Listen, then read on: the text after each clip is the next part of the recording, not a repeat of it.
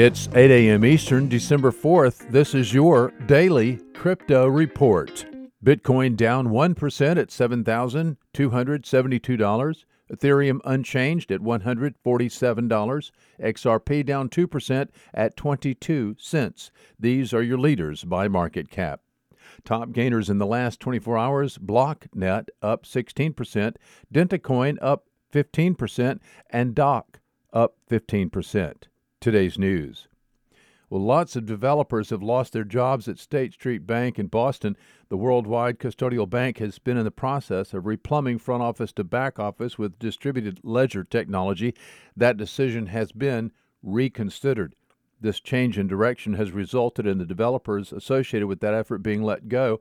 Ralph Acklar, managing director of digital products at State Street London, acknowledged that it has, quote, streamlined some of the people in those teams, unquote, but he declined to give exact numbers of those let go.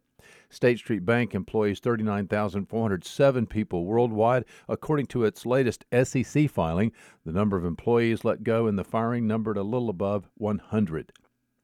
Well, if you have an Android phone, please listen up. A newly discovered vulnerability called StrandHogg could allow hackers access to private data on almost any Android phone. The vulnerability has already been used to access banking information. A security firm called Promon has documented the vulnerability and verifies it affects all versions of Android. Promon has created an information page, which we have linked to at dailycryptoreport.io. And finally, Bank of Japan Governor Haruhiko Kuroda said today that there is no public demand for a central bank digital currency in Japan. His comment came as he addressed the 35th anniversary of the Center for Financial Industry Information Systems today. Kuroda addressed the challenges posed by private global stablecoins and central bank digital currencies in his speech. Well, those are your leading headlines today. Visit us at dailycryptoreport.io for sources and for links. Find us on social media, add us to your Alexa flash briefing, and listen to us everywhere you podcast under Daily Crypto Report.